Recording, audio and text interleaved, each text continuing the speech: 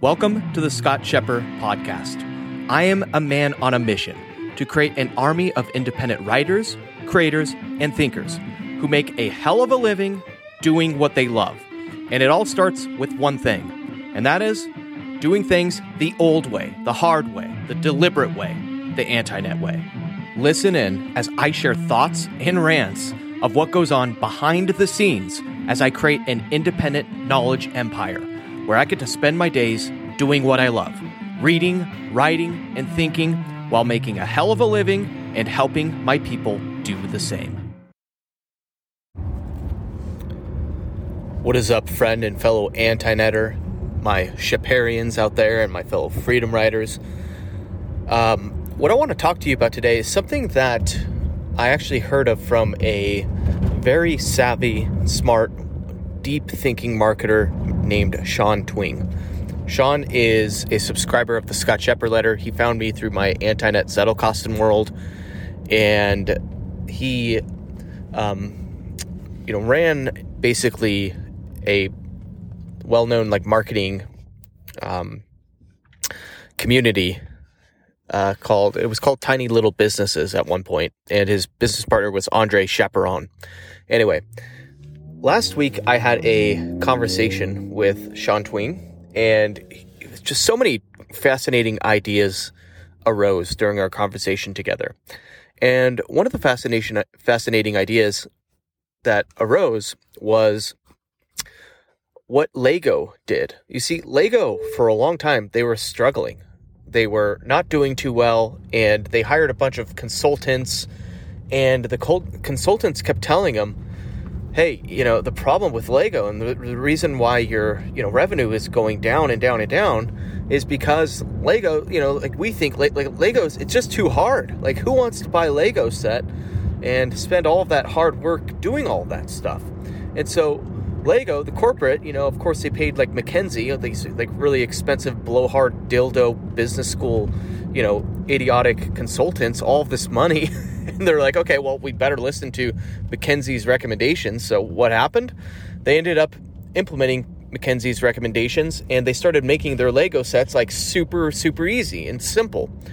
And what happened is the acceleration of the decline of their revenue, rapidly continued.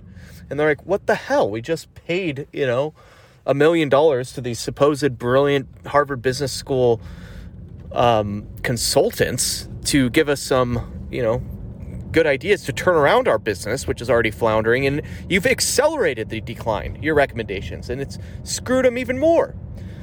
So what ended up happening is Lego, the corporate decided, they're like, you know what, screw this. We're firing all of our consultants. We're going to stop listening to all these goddamn external voices. And who are we going to listen to? We're going to listen to our hardcore 4%. Our 4% of people, our top 4% of buyers. We're going to ask them, what do our customers really want? Deep down, what do they really want? And shockingly, what they wanted was actually harder Lego sets. They wanted the exact opposites of the recommendations of the consultants. They wanted basically insanely complex, insanely elaborate, insanely difficult, hard Lego sets. And what ended up happening next was Lego was like, you know what, we're going to throw a Hail Mary pass. We're going to go all in on this. And we are going to release the Millennium Falcon Lego set, which is just absurdly insane. And we're going to just see how it does. And with that launch of that product, God damn it, Tesla, shut the hell up. My freaking Tesla, thinks it's smarter than me while driving, and it tries to automatically steer. Anyway, what ended up happening next was their sales completely did a 180 and turned around. Why?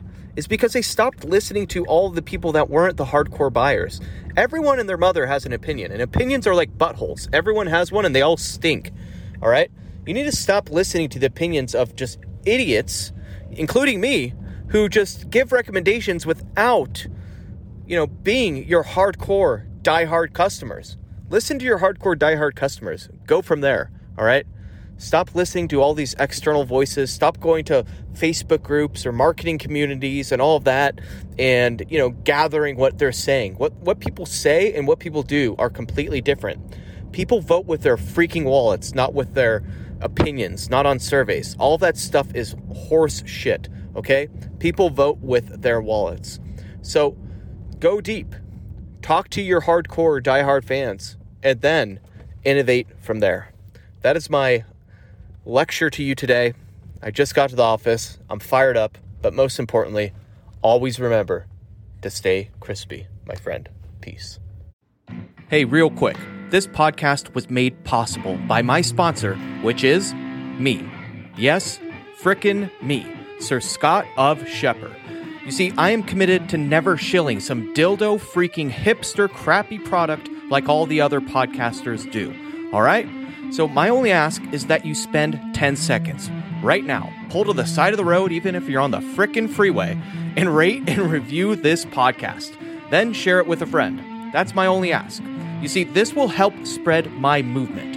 I want to create an army of 1,000 independent writers, creators, and thinkers who get to spend their days doing what they love. Writing, creating, thinking, and taking notes using analog tools, while also making multiple six figures if they even choose to.